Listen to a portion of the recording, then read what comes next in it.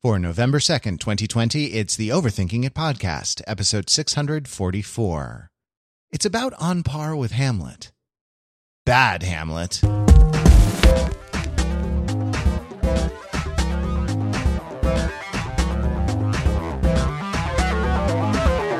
From the dawn of podcasts we came, talking noisily down through the weeks, recording many pedantic episodes, struggling to reach the time of the overthinking, when the few listeners who haven't turned their attention entirely to TikTok will listen to the last word. No one has ever known we were among you. No one has ever subscribed to this podcast. Until now.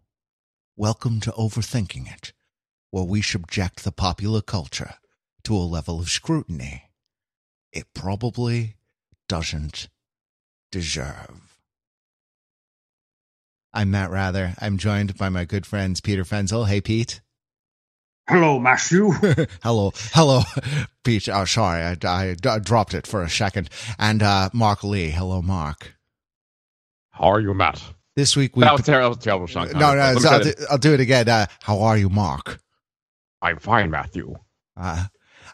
This week we pay tribute to Sean Connery, who is amazing. I think, Mark, you pointed out as we were preparing for this, he was a Russian sub-captain. He was Indiana Jones' father. He was a Spanish metallurgist of Egyptian extraction.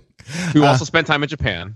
Right. Yeah, exactly. And he did it all with his same, he was James freaking Bond, for goodness sake. And he did it all with his same accent. And very few other people could have done that with, with the level of success that he did. So let's just begin. I mean, there's something very exciting. And I know Pete in particular is just beside himself with excitement, at the topic of this episode. It's going to be an immortal episode, guys. Immortal. It's going to be great. Yeah, I'm not looking forward to the ending, frankly. Who wants the podcast forever? I guess Pete does. Yes. Well, I mean, we're going to become one with all podcasts. Spoiler alert. But before we do that, let's take a second. We've done this before when we have lost artists who are meaningful to us, people who have sort of been characters on Overthinking It in the kind of Overthinking It pantheon, or just in our lives. We've talked about them when they passed and sort of acknowledged them. And we've actually discussed before what that means, right? Why it's significant to do that, and why that's no one should shame you for caring about the things that you care about. So we want to take a second out and talk about Sean Connery. And everyone just have a chance to share a thought or something about Sean Connery that strikes you at this moment, or if Sean Connery has touched your life, how has Sean Connery touched your life? We didn't decide on an order. Does either of you want to go first? Should we go alphabetical? Pete, yeah, I can go first. There you go. Alphabetical. Yeah. So when I think of Sean Connery, I'm reminded of college days, where, contrary to type, it was often the case that my immediate friends, especially those I lived around, were beset by constant stress and distress that was of nature and magnitude that was difficult to articulate. You sort of didn't have the luxury to really talk about how upset you were about all the things that were going wrong or were bad. And so, we developed all sorts of little euphemisms and little sorts of ways of talking about how we were doing. And mostly I'm talking about, of course, like excessive workload, right?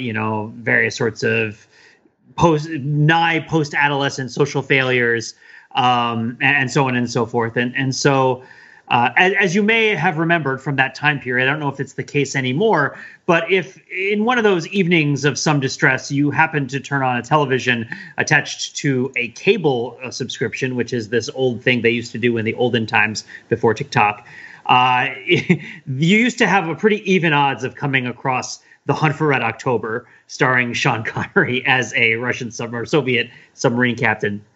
And he, in that role, has this real seriousness through much of his performance, but these glimmers of humor and these glimmers of delight that I think, I don't really know. I know a lot about him, but I still don't really feel like I truly know him in terms of what he was really like. But in his performance, he had this great way of filtering through really kind of dire states of things with humor and with a little bits of joy. And so one of the euphemisms that we would use for describing a situation that was bad, but where we didn't really have the opportunity in the given situation to acknowledge how bad it was, lest the whole house of cards come tumbling down, right? We would say something along the lines of, some things down here don't react well to bullets, which is what Sean Connery advises. So wait, was it, Pete, was it like, hey, Pete, you cramming for your midterms? How's that going? Some things down here don't react well to bullets. Got it. Hey, Pete, you went on a date, a first date on Friday. How'd you make out? I would say, verify range to target, one ping only. One ping. Vasily. Hey, Pete, I hear that. I hear that the politics in this certain undergraduate extracurricular organization are just very vicious. I hear Cortez burned his ships. The well-motivated man.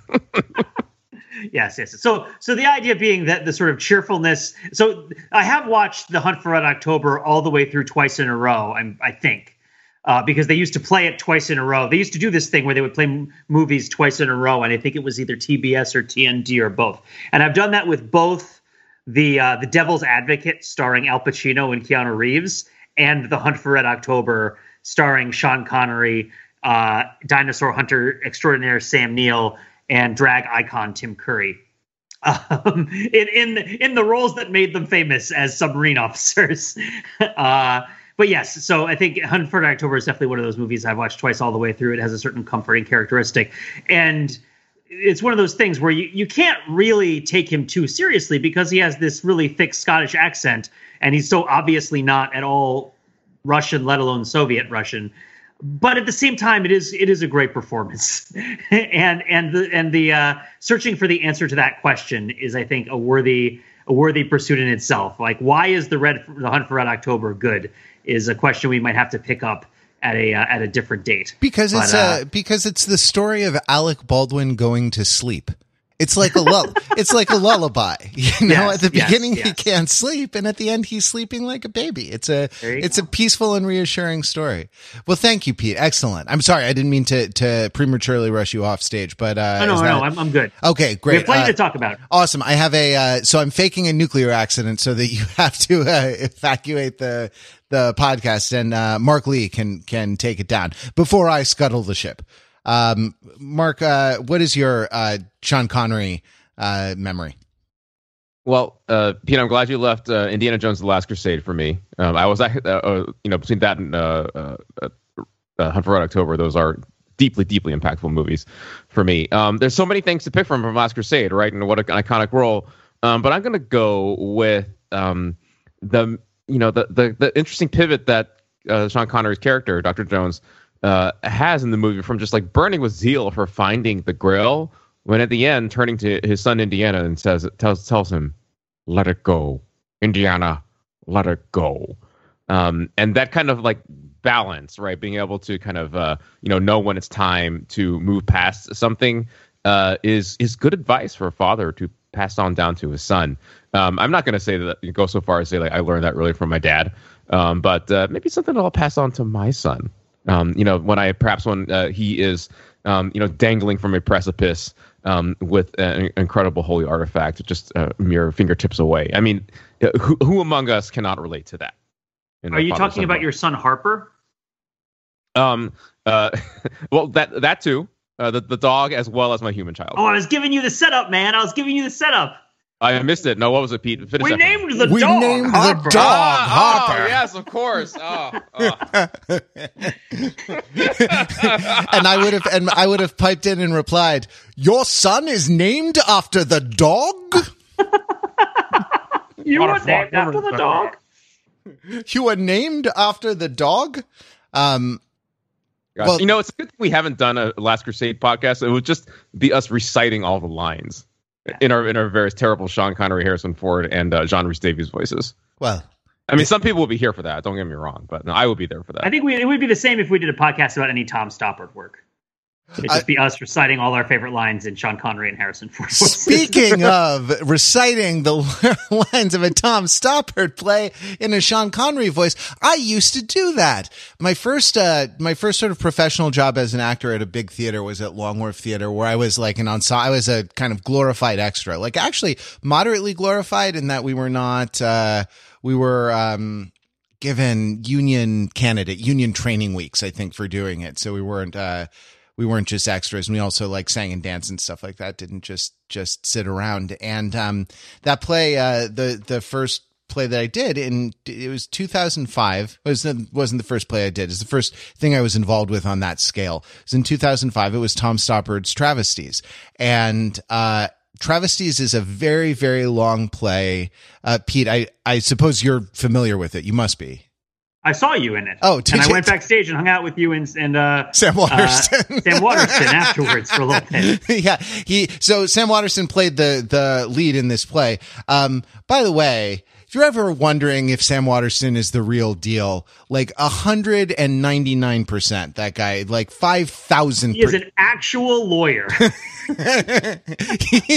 He is the district attorney, and not only that, his father is the district attorney. We're getting very far afield, but anyway, this play begins with I'm holding it in my hand. 1, 2, 3, 4, 5. 5 printed pages in a book, in a published book. So it is something like 8 or 9 script pages, like manuscript pages in the script thing of him talking, like flat out, just talking, no one else on stage. It was about the first 15 minutes of the show, and it was just him. And he came in on day 1 and it was nailed. There was none of this BS that you get sometimes where it's like, oh, I gotta, I have to do it a few times or I'll learn it through the repetition. No, it was like, it was down. And, one night, we asked him like how, that was amazing. Like how that was such an astonishing thing to witness. And he was like, yeah, but I do Law and Order. I have this like page after page of nonsense to learn, every week, for the decades that he was involved in that show. And so that skill was very sharp with him. Also, he picked up the bar tab a lot of times when we would all go out. Super decent man.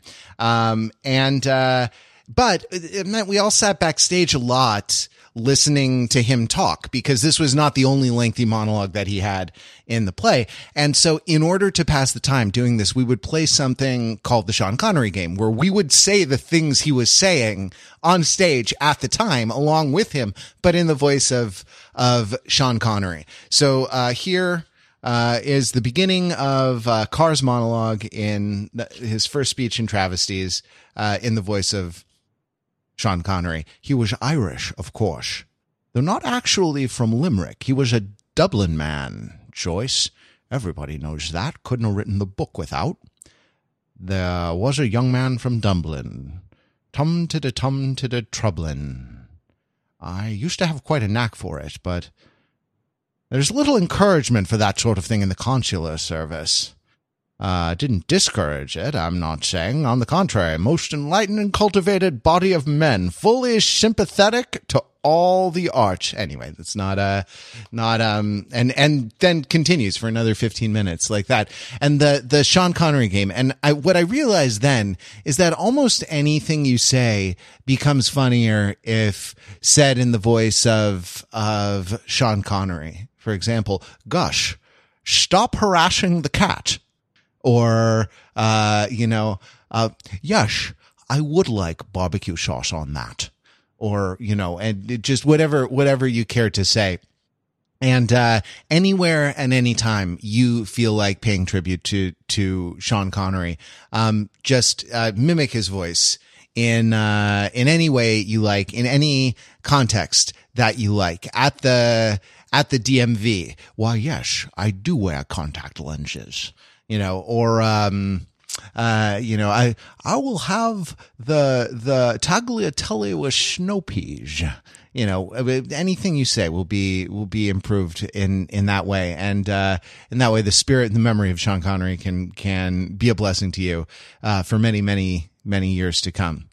Now, he wasn't just a noted orator. He was also an actor in several films.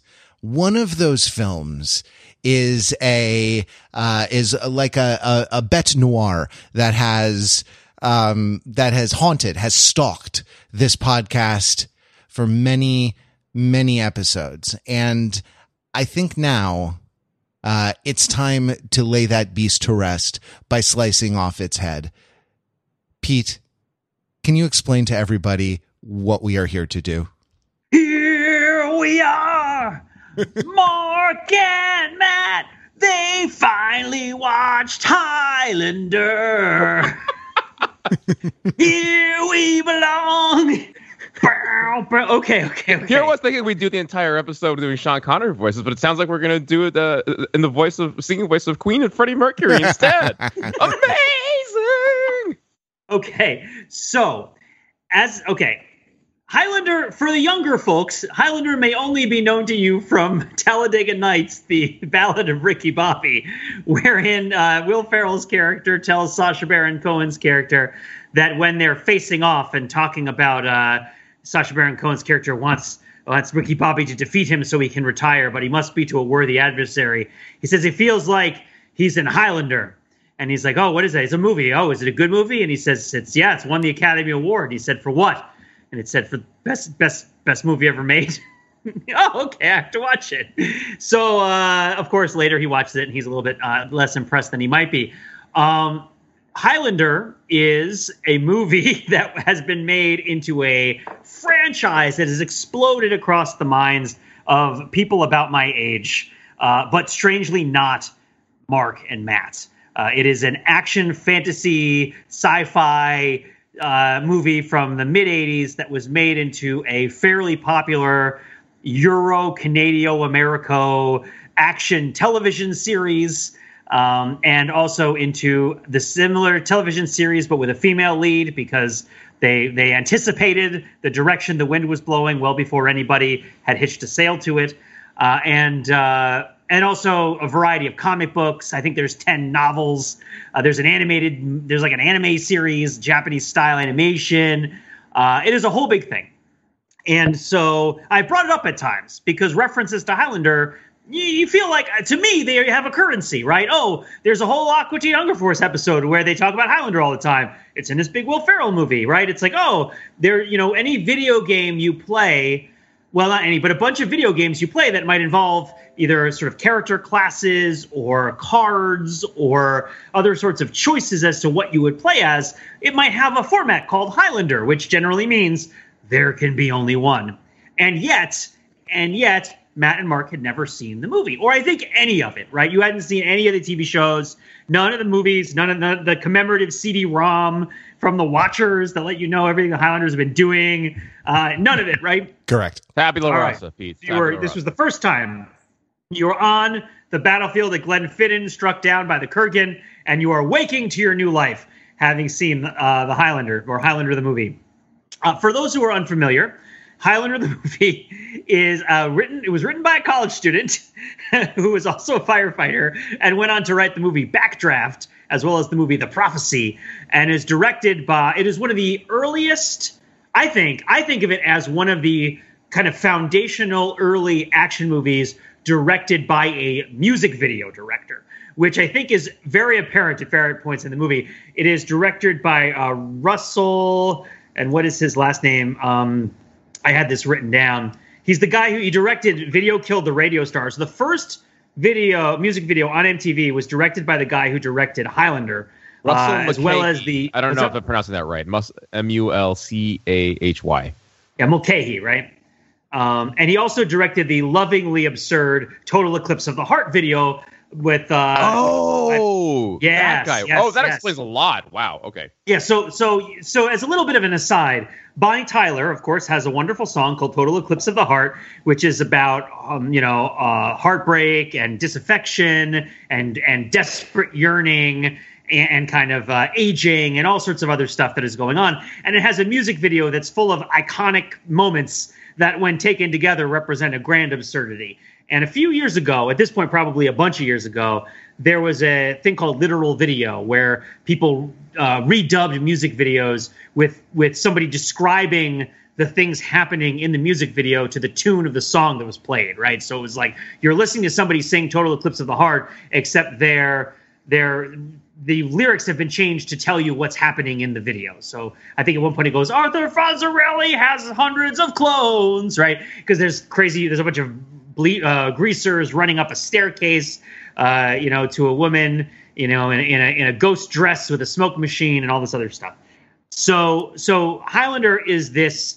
It is inspired by a Ridley Scott film called The Duelist, starring Harvey Keitel, in which two men who have an enmity for each other that is manifested in a series of duels that has fought over an extended period of time. And so that, and also inspired by history, by the not necessarily just history in general as a sort of thing in its own terms, but encountering history the way that a man of a certain age encounters history. That is through museum exhibits of arms and armor, right? As in like, oh, we're in the Metropolitan Museum of Art. All this stuff is boring. Let's go look at the arms and armor, right?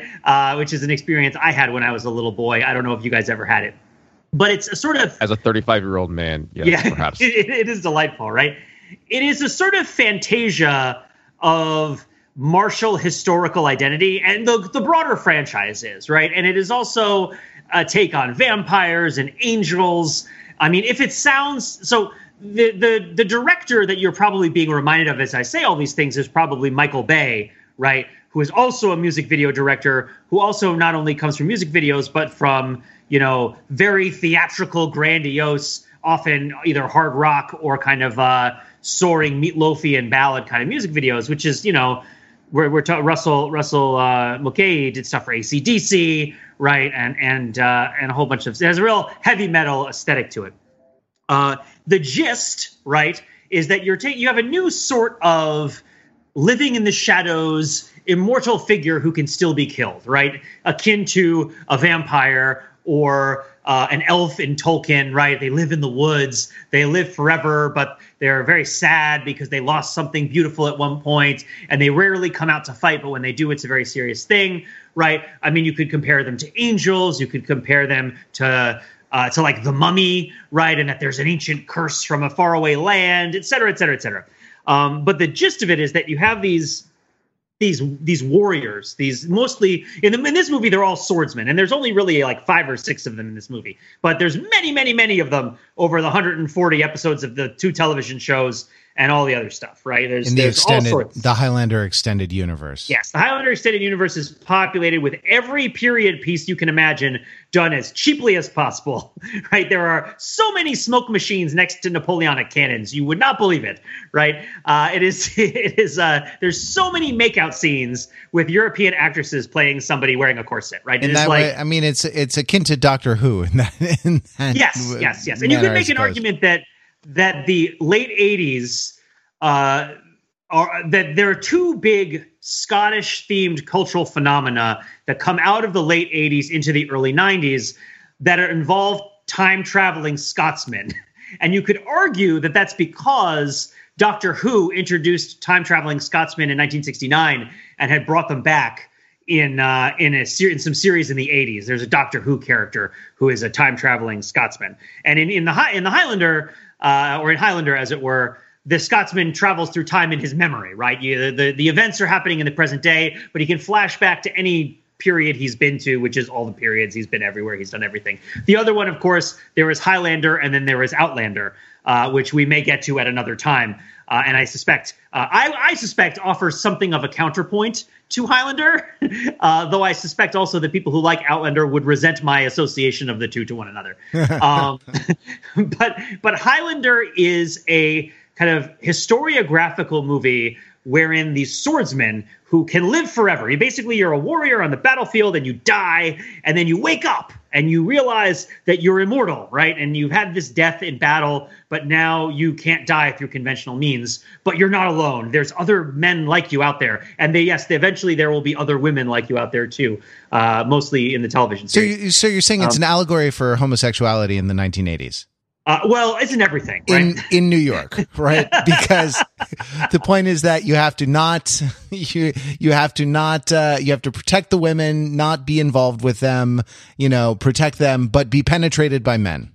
And that actually, when you can have successfully a relationship with a woman, is when she stabs you in the chest. It is easy to understand why you would see this movie as gay, because it is European. No. That is a legit thing to bring up, and they bring it up in the movie multiple times in very unkind ways. The idea, Queen does most of the songs that you hear in the movie. But I would also say that it is difficult to attribute, at least to the original Highlander, a coherent intention.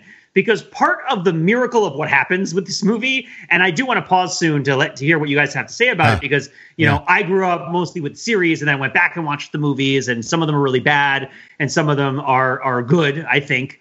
But I'm curious, right? In general, I think the series holds up better for what it is than the movies generally do.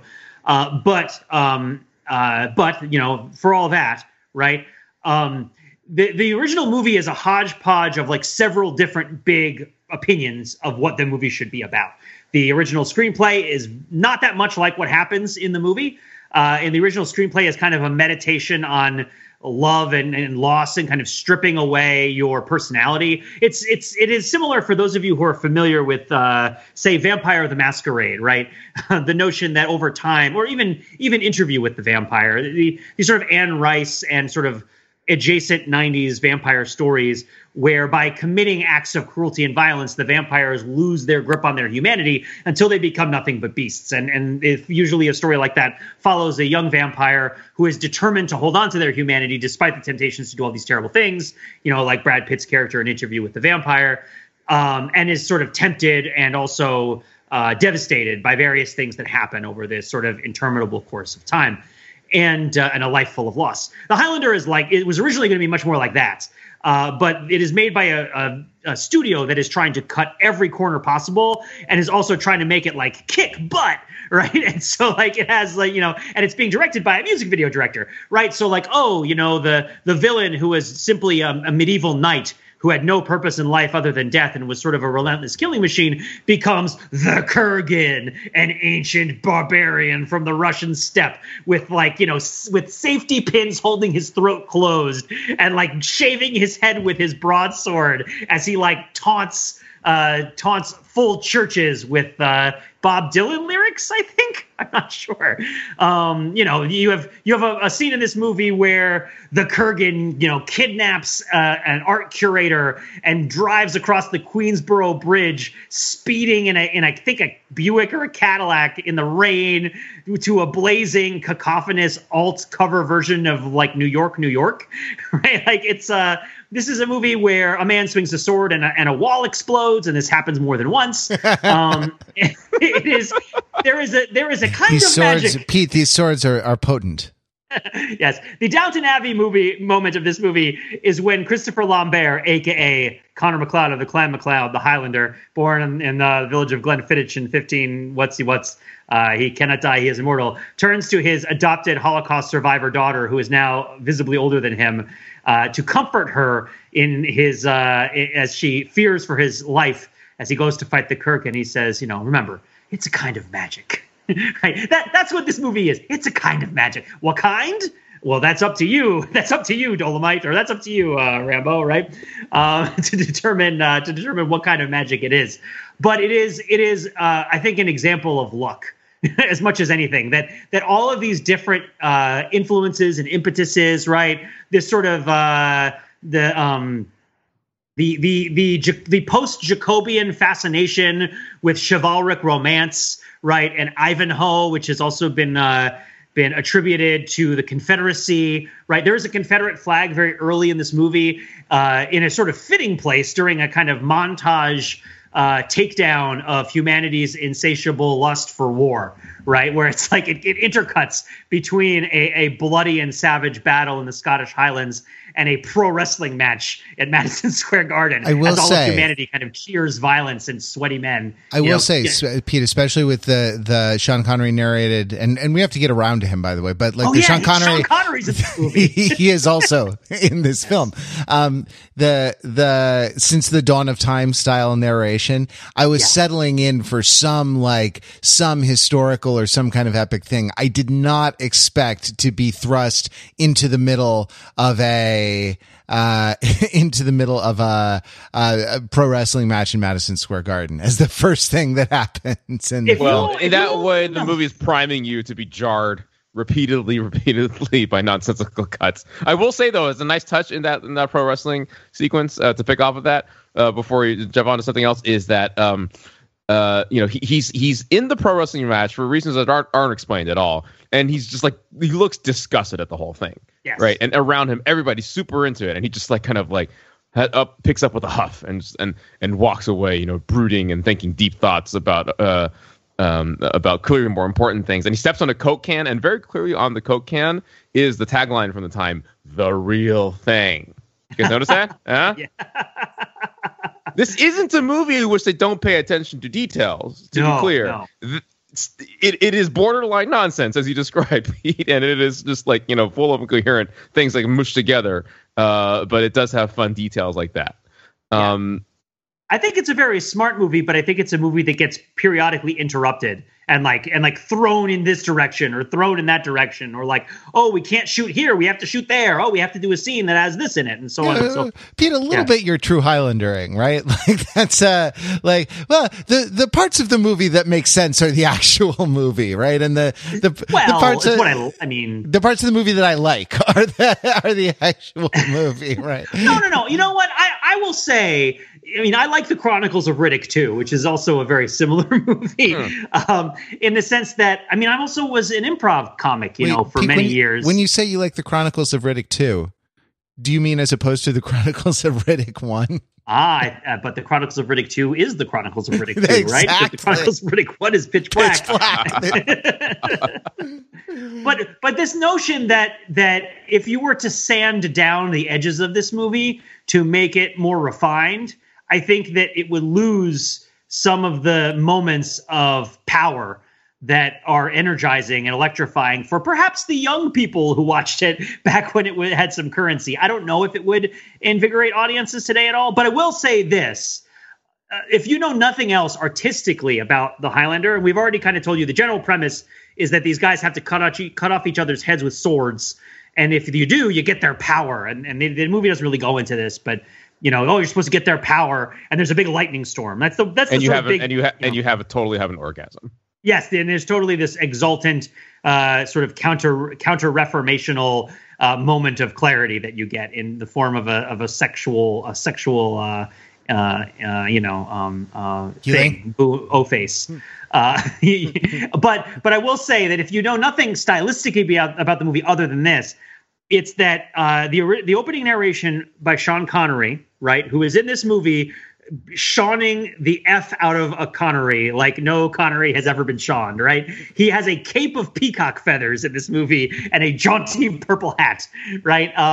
Burgundy, perhaps. He delivers this monologue, right, which has weird echoey effects to it and seems to have some sort of mysterious otherworldly quality. This is because it was recorded in his bathroom and it was only played for the filmmakers over the phone. So they didn't know that it was a low quality recording until they already had to incorporate it into the movie. So that is a happy accident that Sean Connery's voice sounds like that. But Sean Connery gives this opening narration, and it's similar in this respect to Conan the Barbarian, where I think it's Burgess. Is it Burgess Meredith who gives the initial, or is it the guy who played Mako who gives the initial narration to Conan the Barbarian? Right. Okay. It's trod the thrones below his sandaled feet. Right. And it goes right into Basil Polidoris's like ba ba ba da ba ba ba ba. The opening credits to the movie Highlander are text on a background in a bad font that you can't read very well. It is dark red text in a serif font on a black background. It is started off with a recording that Sean Connery did in his own bathroom.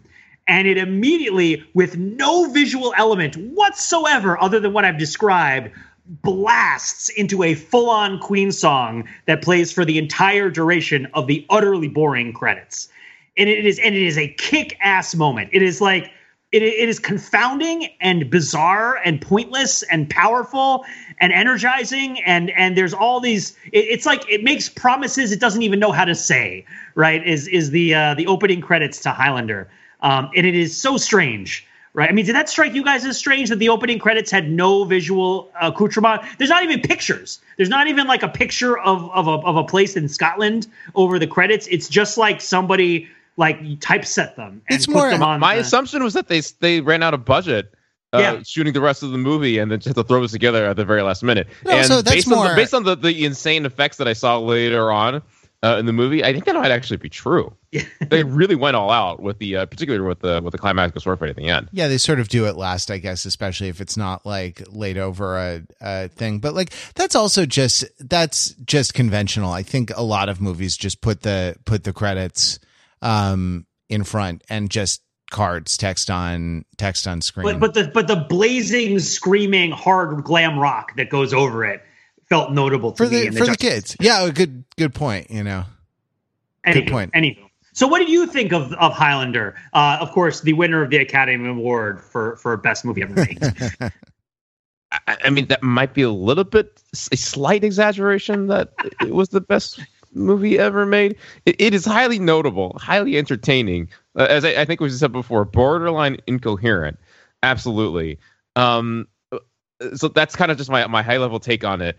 I think my expectation, based on the little snippets that I'd heard from you, Pete, and what I heard from Ricky Bobby, were definitely for something more conventional. Maybe that's just because my imagination could not have possibly concocted the craziness that I saw in this. So I think my main takeaway is that they don't make them like they used to. In other words, like, you know, this is an outre, like very artistic movie which takes a lot of creative risks and does a lot of crazy things, and you know, the very risk averse filmmaking that, you know, kind of took hold. I guess you could argue in the 90s beyond. Would not allow for this sort of thing. I don't know, like a good way to describe my feelings in this is like one particular scene, and since we've paying tribute to Sean Connery, let's pick the Sean Connery scene, which is that, you know, he's having a sword fight. It's the big sword fight with him and the Kurgan, the big evil guy, right? There he is having dinner with the main character's wife. And there's no explanation at all as to why the main character isn't there. And there's no suggestion, by the way, there's any, you know, like anything sexual going on there. But you have this kind of like, you know, story element that is not spoken to and is not addressed in any way. They're in this like medieval Gothic silo castle thing. It's a soundstage. It's a medieval soundstage. It is a highly improbable structure. But you soon find out that its purpose is to have I think we can call it a pretty epic sword fight, right, between Sean Connery and the Kurgan, in which the two of them ascend up the silo's stone staircase, and this is the one of the main scenes which we mentioned before, in which as the Kurgan is hacking away with the sword, as the sword hits stone, it makes the stones explode. This is not explained in any way. You're just supposed to kind of sit back and take it in and say, this is awesome. And you know what? In retrospect, it was.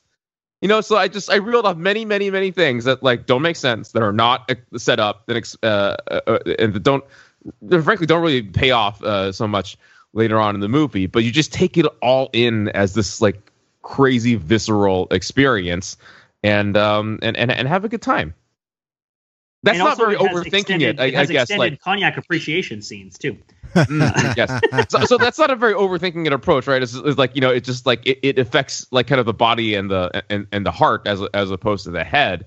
So maybe I'll toss it over to you, Matt, to kind of like just to get a little bit like, what's going on for a bloodless analysis of all the yes, please. You know. By the way, this is a movie that Gene Siskel called maybe the worst movie I've ever seen.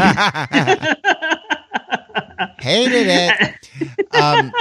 So if a damnation of no less than that, right, is to be respected.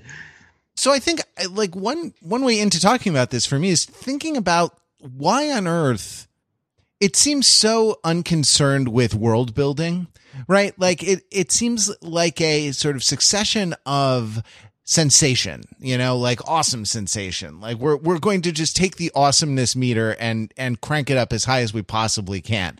Like when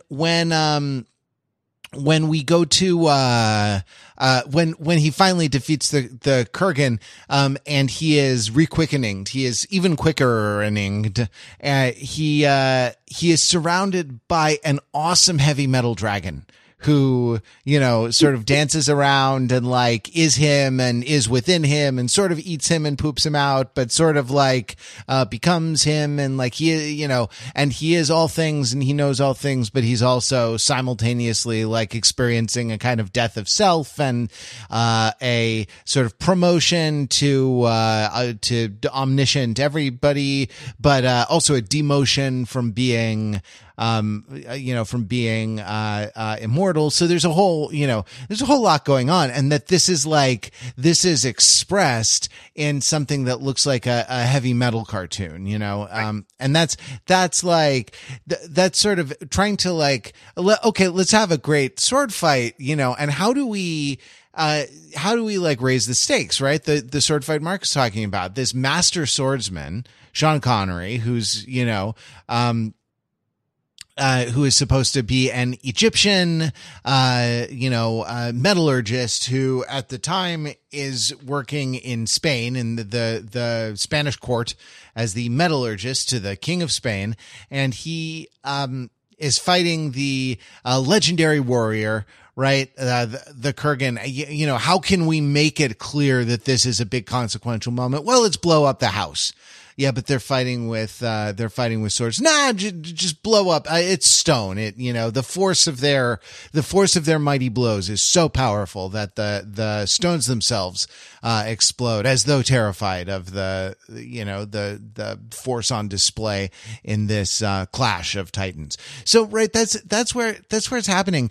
It does not seem that interested in forging a coherent mythology. Right. And that the mythology such as it is, there's some big ideas. Pete, I think you're right to call it an investigation of the kind of the martial spirit.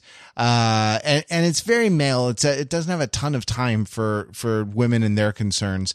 It doesn't have a ton of time for domesticity. It certainly doesn't have any time for child rearing. Not that those are the concerns of women. But I mean, it has a fair amount of time for antique art curation, which is also a province of one of the main female characters. She's a forensics. Yeah. She's a police officer. But, yeah, that's right. That's right. Oh, she lies. That's right. Yeah, but it's really easy to lose track of what the characters actually do in this movie, like who they are and what they do, because they jump back and forth between doing different things very drastically. Sorry. Yeah. So she's a police officer who pretends to be an art curator for the Metropolitan Museum of Art. And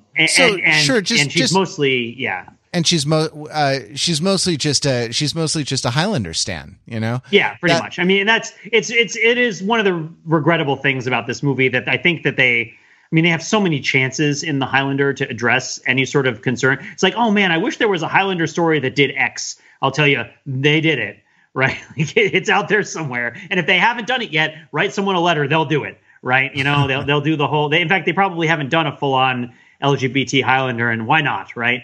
Because they've done everything else to milk this franchise. But, I'm sort of speaking in terms of the movie and what it in terms of the movie, which is it's hard for me to narrow my Highlander experience down to just this movie, but I will do my best. Right. And so like it really is concerned with the with the experiences of dudes in either leather or trench coats skulking around the alleys of New York at night, and not with anything that actually might sort of nourish or perpetuate humanity down through the ages. But like an investigation of the kind of the martial quality, specifically of America, because a lot of it, like there is a Revolutionary War adjacent scene, there is a World War II scene, and so there's a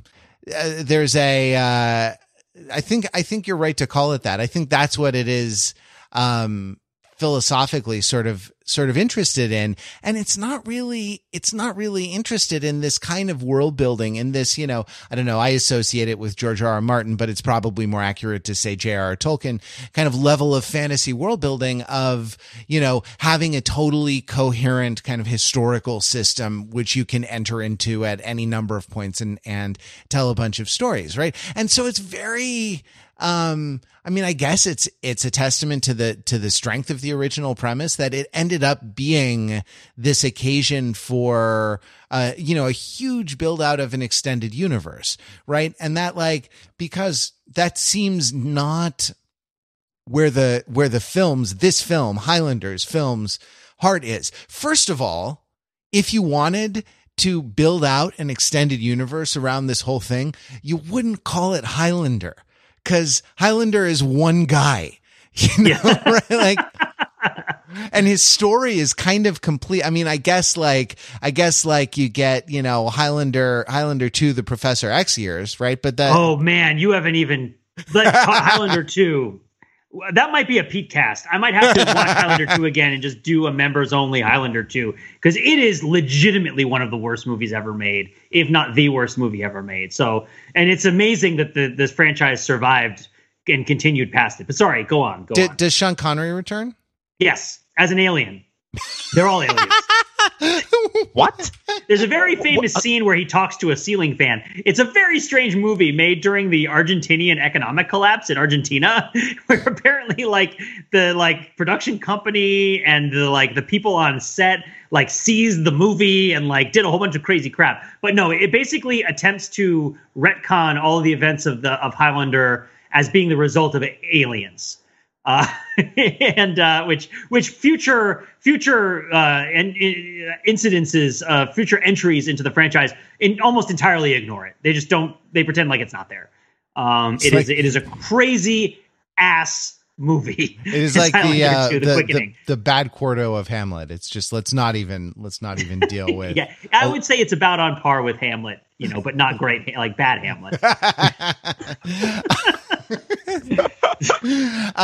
So that, right, it is interesting. It is interesting to me, and it is a good way of kind of understanding what is going on with this movie, that this is a movie with sort of that ended up in this world domination, right? That ended up in a extended universe style franchise. Heavy mythology, where the film is actually not interested in an extended universe style franchise heavy mythology, and is instead interested in Christopher, I suppose I should say Lambert. I've been Americanizing his name as I've been reading about it in my as I've heard it in my own head. Well, Christopher Lambert is terrible at Americanizing himself, so you don't have to do it for him.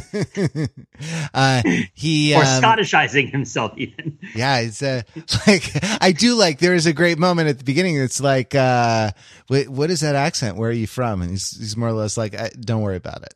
I'm from a lot of places. Lot of places. Don't worry about it. That he, and by the way, he kind of looks like Thomas Jane, doesn't he? Thomas Jane kind of looks like him. Oh, yeah. Fair enough. But yeah, for sure. I've seen that suggested that if you were to bring him back, you should put Thomas Jane in the role, because Thomas Jane kind of looks like him. Kind of looks like him, yeah. The son of Highlander, slightly less Highlander. Yeah, so that it's sort of an interesting thing. Let's sort of briefly talk about Sean Connery, because I think there are things you said, Pete, he is Connerying harder than anyone has ever shoned, and that's I think that's accurate. And his phenomenal success at being in this movie, right? I think actually provides a decent way into talking about what made Sean Connery great. So like, let's, I don't know. Do you, Pete, I want to kind of throw back to you. So do you have any thoughts about Sean Connery in this movie that might serve to kick us off? Sure. So the gist, as I said, the surface level gist of Highlander, right, is that it's these swordsmen who go around chopping each other's heads off. But the character gist of Highlander is that these people, they live for a really long period of time. They have real trouble making relationships. They have real trouble making friends because their friends all die, and they watch people get old. It's really sad. And also, they can't really be friends with each other. They sort of can, but they also can't because they know eventually they have to kill each other because there can be only one, right? And so it's sort of an existential question. Peter, are there any codicils or like, fine print on that? There can be only one sort of dictum. Like, I mean, they had to make another Highlander movie. So yes, they have a lot of provisos that are attached to that. There are many, many, many different ways in which that premise is interrogated in the various Highlander properties. Okay. One notable one is in Highlander Endgame, where a bunch of the immortals choose to try to confound the sort of overall game that they've all been part of by permanently sealing themselves in sensory deprivation coffins, basically like taking on a voluntary death in order to shrug off immortality without actually giving the prize to anyone. Highlander Endgame is not as good as that premise sounds. It does have a guy who has crosses on his shoes, though. And you only see them from the back. Sounds kind of like what's his name? That Ryan Reynolds movie where he's in a coffin the whole time? Or oh yeah. No, definitely. It's the Star Trek. It's the Star Trek Generations of Highlander, where the old Highlander and the new Highlander meet and all that stuff. But no, so Sean Connery comes on the scene to attack the problem of how these folks relate to each other. How can you relate to anyone when you are doomed to murder or be murdered by anyone that would ever understand you, right? And Sean Connery approaches it, by walking up to somebody and saying, "Well, hello," right? Like I am loving life. I am loving you. I'm asking your name. I legitimately care about you. I'm interested. We're both here. Hey, let's be friends, right? It sort of makes sense that fictional Will Ferrell character love the Highlander because it's very much like Step Brothers, right? Where it's like, did we just become best friends? Like, yes, we did, right? It's that Sean Connery shows up in a scenario that should be utterly and completely troubling, in a situation that should be seen as, I am extremely skeptical that the thing you're describing to me is really happening, but does it in a way that inspires total confidence in his good intentions, right? And of course, you left out the part where he comes in and interrupts the main character having sex with his wife. That's I forgot about that part. That's how crazy Highlander is that I forgot that in the scene where Sean Connery walks in a peacock cape with a purple hat to introduce himself as an Egyptian metallurgist from Spain with a Scottish accent to a man he's never met but has apparently been tracking across the seas, right? He does it while walking in on the act, like in coitus, flagrante or whatever, right? Like in Highlander flagrante, and is totally unperturbed by it, right? It's just like, oh hi, didn't see you there, Trebek. He is similar. He has a Carl Weathers-ian presence, I would say. It's similar to in the latter Rocky movies. Like I'm thinking in particular of Rocky. I guess this would be Rocky 3, where Apollo has to get Rocky going again to fight Clubber Lang, and they run in the surf. Or is that? I think that's in Rocky 3, right? And it's sort of like, why are Rocky and Apollo Creed friends? Because they've mostly just been engaged in business exchanges where they beat each other up. But Carl Weathers just sells it so well, right? I'm reminded of The Mandalorian, which we should also talk about at some point, right? Which is just sort of like, oh, it's this guy, right? Except Sean Connery is on another level. He's Carling harder than ever a Carl has ever weathered. Yeah. Like Carl Weathers as himself in Arrested Development is like the kind of energy that Sean Connery is bringing to the Highlander with a peacock cape and sword fighting, right? It's this like, what, doesn't everyone like me? Of course they do. Like, I don't even entertain the possibility that you don't like me. But it's, right? Like, I mean, it's got an interesting relationship to like, and I'm thinking also now of Bond a little bit of like, you know, feats of strength, of kind of physical adventurousness, of masculinity, of, you know, and as he aged, the relationship sort of changed. Like, you know, like Captain Ramius in Hunt for Red October was a little more mellow, but you get the feeling that, you know, he was a wild guy in his youth. You know what I mean? Like that he could, you know, that he could do some damage, much like, Ambassador Villalobos, or metallurgist, courtier, you know, Sir Villalobos, right? Like the, in Ramirez, right? Ramirez. Oh, I thought he has a lot of names. He's generally referred to as Ramirez, right? But I guess I don't know what you would refer to him as, because you only have the movie to go from, and the movie doesn't really. I guess it's Juan Sanchez Villalobos Ramirez. Oh, yeah. Villalobos Ramirez. Sorry, I was doing the wrong parent's name, right? Yeah. The you know, the whole you know, the whole thing is that like he can sort of. He doesn't have to, there's such a glee, I guess is what I mean to say. Like there's such joy, like whether he's like galloping on a horse through the surf along the coast, right? Or they're just like legit chasing a deer, you know, they strip down to their shirts and like, chase a big stag through the highlands, right? Like there's such a sort of joy to that, coupled with a sort of poise, right? Like, and which I suppose you could call cool, right? That it's like, don't get off balance, don't overextend yourself, don't lose your sort of poise, don't lose your fighting advantage through self-control, and through being a little bit, detached, but also the relish, you know, with which he tears into a race or tears into a sword fight or something like that. The kind of the physical commitment and the kind of the combination of those two things, I think is special, right? Cause you can think of actors who are like really intense or really super physical. Tom Cruise comes to mind with the T2, the T2 T1000, you know, blade arms running, like pumping furiously by his side as he sprints along, at nearly superhuman speeds, right? And then there are actors who are cool. And, you know, for that, you can think of like, I don't know, the dude in The Big Lebowski or something like that. But like the idea of, the combination of the sort of the physical relish and the kind of jumping into things, as well as the poise and the slight detachment, but kind of a wry, pleasurable detachment, right? Like, you know, not a fearful or defensive type of detachment, you know, that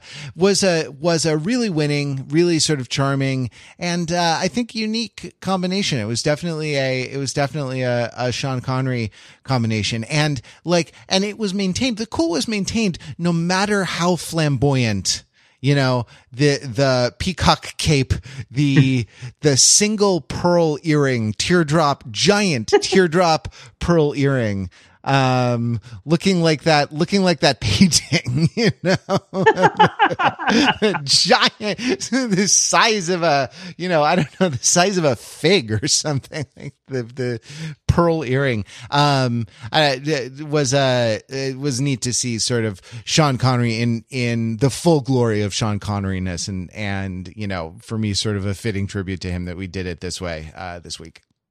Right. I mean, Mark, what did you think of Sean Connery in this movie? I guess just to tack on what Matt was talking about in terms of the cool that he portrayed in this, right? One of my favorite scenes in this movie, that wasn't an action scene at least, was when everybody's kind of hanging out in the village, and all of McClode's Scottish neighbors are just milling about in their drab browns and green kilts and things like that. And Sean Connery, Ramirez, is just walking around la-di-da in his ridiculous outfit, right? And also with his Japanese sword, his katana blade. And it is not remarked upon Nobody gawks at it. He just is. He just carries it. It's a good encapsulation of how like Connery totally sells it, and how this movie just does not care that is like that is a totally ridiculous thing that we're looking upon. Speaking of totally ridiculous things that we look upon in this movie, can we talk for a moment about the utterly bizarre and insane cinematography and editing? Yes. Right. Okay. So for those who haven't seen this, right, the camera work in this movie is, I mean, notable isn't even like getting closer, right? It just like goes all out. We said many times, right, that this is directed by someone whose previous experience was in music videos, and it really, really shows. Every opportunity to cut to a different angle is taken. I think it's fair to say, right? And maybe those who have kind of more competent technical vocabulary to describe what's going on here, right? Like when you're shooting a scene in a movie, you kind of cut back and forth between maybe a couple of different viewpoints, and everything is kind of like you're really not going out of your way to jar the viewer, but you are definitely trying to cut to get your point across. In this movie, like there's a hospital scene where the cops go visit someone in a hospital, who, by the way, is a Vietnam vet with PTSD who has tons of guns and just like shows up and stumbles across a Highlander sword fight for reasons that are not at all kind of explained or set up in this movie. Anyway, he's in the hospital because he witnessed the quickening, and he got stabbed as well too. It cuts every which way, including like an overhead shot of the hospital room. Again, without any apparent reason for doing so, other than what we said before, which is like a huge impetus of this movie is just make it look awesome. And so the director seems to have done that very literally. Is that a fair way to describe what's going on with the camera work, or I don't know? Is it trying to explore the intricacies of the Highlander experience by overloading things with Dutch angles? It's interesting. I mean, Matt, I don't know if you saw in much specifics about the camera work, but one scene that I think, if you really wanted to look at the kind of aesthetic sense of Highlander, the church scene, I think, is a good one. The one where the Kurgan comes to the church, because one of the rules of the Immortals that is not explained in this movie in sufficient detail at all is that they don't fight each other on holy ground, right? For whatever reason. It's a rule they don't violate. And so MacLeod goes to a church, and the Kurgan comes to a church, and the Kurgan basically trash talks him and says horrible things to him and challenges him to a fight, and then leaves. And you go from long shot of altar boys, right? Medium 3/4 shot of Christopher Lambert at the pew, cut immediately to directly behind him, right? From far away, the Kurgan shows up only at ass level, huge in close up, right? Walks down, and walks down, tracking shot to the Kurgan putting out a bunch of offertory candles with his bare hands, right? Cut to some nuns talking, cut to an old lady talking, cut to the Kurgan's butt, which is covered in chains and fishnets and leather as he's walking up the church steps, right? There's a lot of cuts that are almost 180 degrees, right? You go right from the Kurgan's butt to the Kurgan's face. Oh, no, you pan up from the Kurgan's butt to MacLeod's face, and then you turn around to looking at MacLeod over the Kurgan's shoulder. Then you cut back to looking at the Kurgan over MacLeod's shoulder. And at some point in that, the Kurgan sits down. Then he starts making licky faces at two nuns that are going by, right? It's like there's a combination of things that are symbolically in montage provocative to the point. He licks a priest. He does lick a priest on the hand, which I've heard described as funny in Europe and not funny in America. Apparently it's a joke. I don't get it. But it just comes off as super gross and intimidating, right? Which I think makes sense. But what I'm describing is that there are things that sort of symbolically are over the top provocative, but there's also like filmic technique that's being stretched past the point, right? I'm thinking in this one, it's just how many times the camera ends up kind of spinning around them. And they don't do sort of shot counter shot. They just don't. It's like front shot, back shot, over the shoulder, over this way, right? You're spinning like 160 degrees or 195 degrees with each shot. So you're not quite going directly 180, which you definitely don't want to do. But you're not doing much better than that. And there's also a lot of vertical space that gets elided, right? Like the Kurgan is standing up and McLeod is sitting down. The McLeod is standing up and the Kurgan is sitting down. But the Kurgan looks like he's looking up because it's being shot from on top of him or beneath him. And then there's a priest who is like over the Kurgan, but it's shot from the perspective that the priest is beneath him because the camera is looking at the ceiling. And it's just like there's just all this geometric disorientation in a scene that's mostly just exposition. It's just basically like, I mean, there is a sort of character moment here, but they're basically saying, hey, we're going to have a big sword fight, right? Like that's what's going to happen.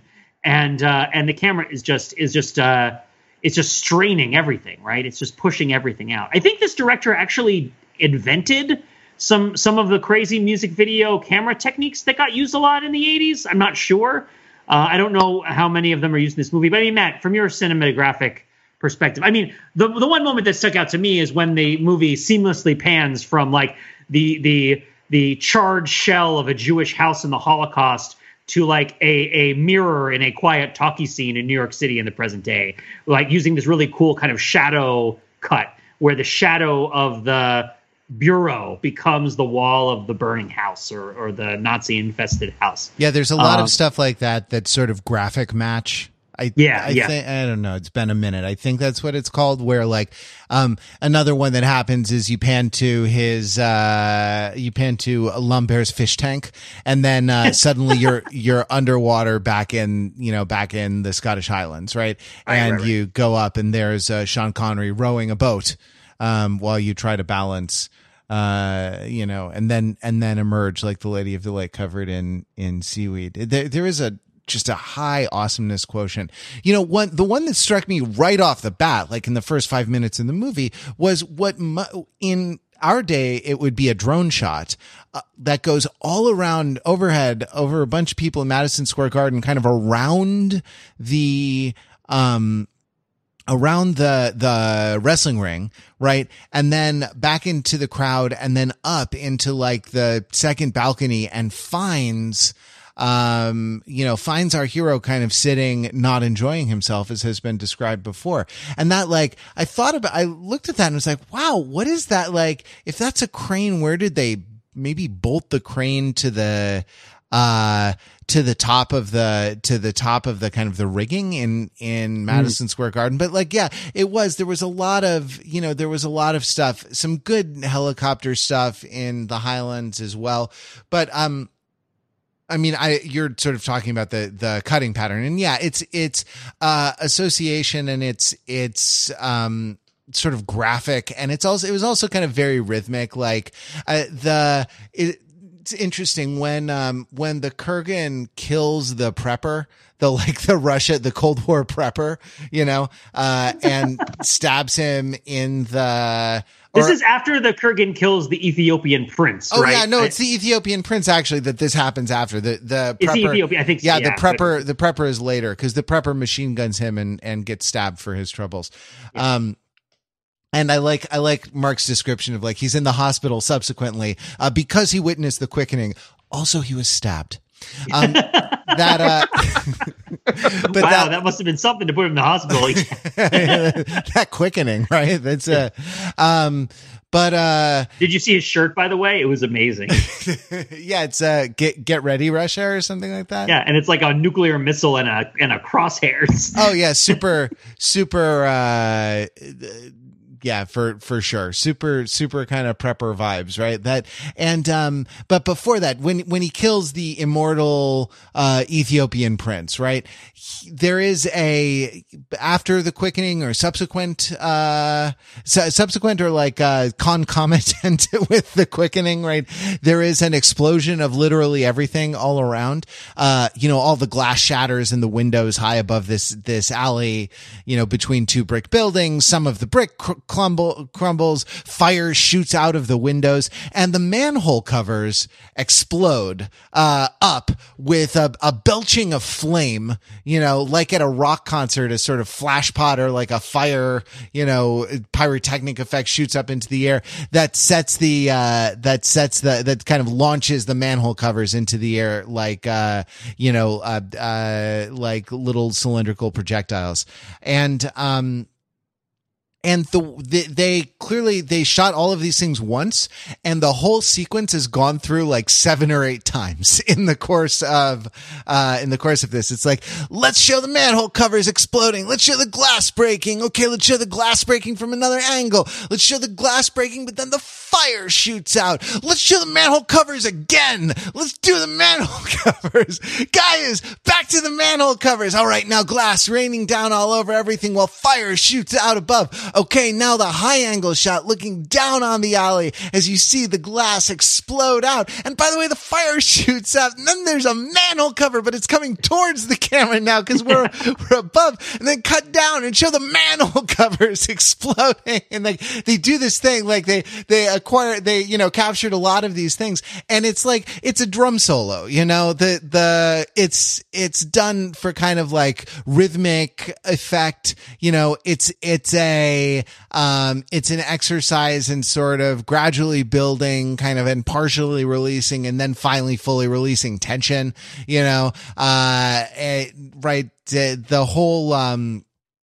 the whole thing looks very cool. It's a kind of orange and red on black, sort of thing. It has an audience. Like, there are people around who like go, but they're music video people. So they stay behind a chain link fence for maximum urban grittiness, for like maximum contrast of textures and sort of lighting effect, when you shoot them. And then let's do the manhole covers, and then they explode up. Show me the manhole covers. Boom, boom, boom, boom, boom, boom.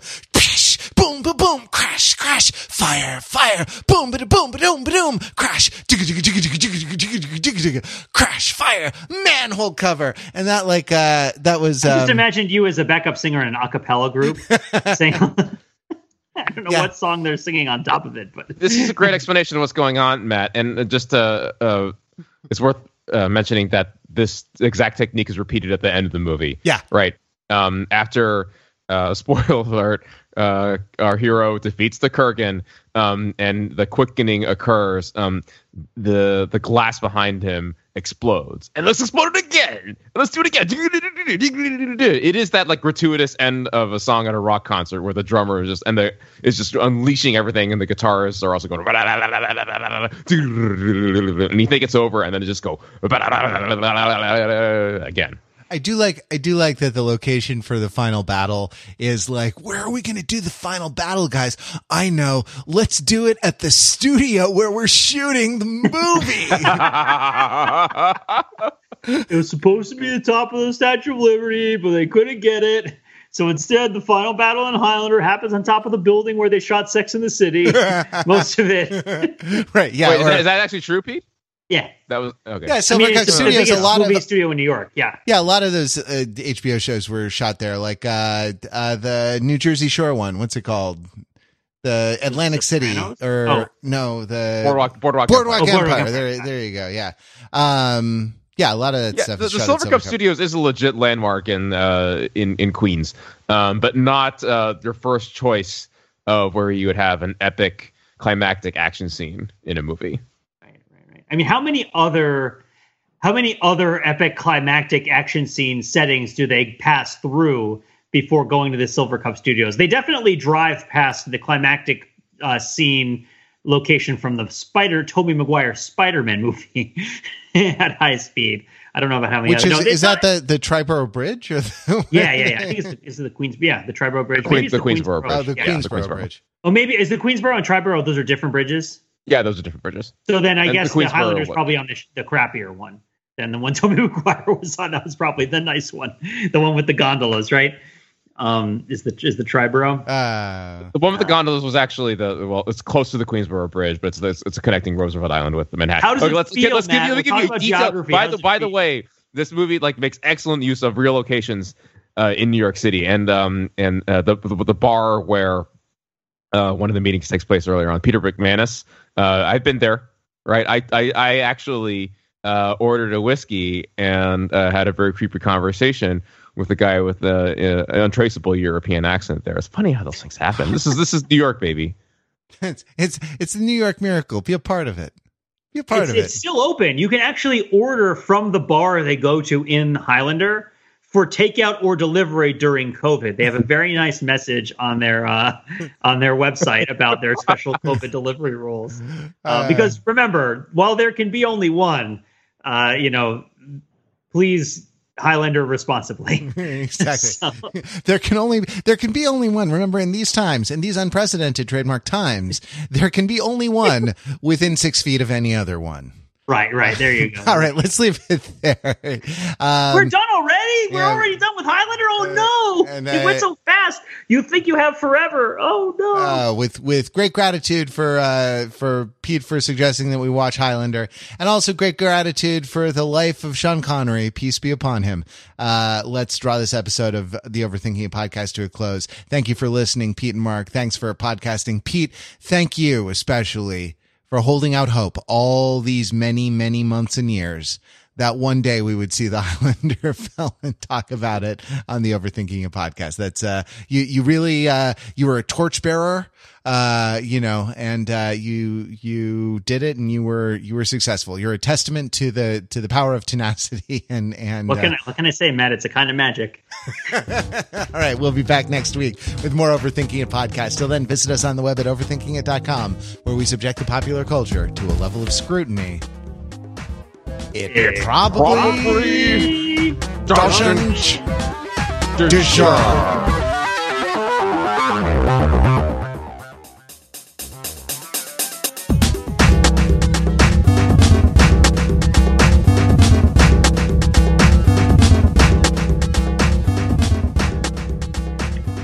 So the real Highlander fans will say, how could you do a podcast about Highlander without mentioning Mythos? So here it is. I'm mentioning Mythos.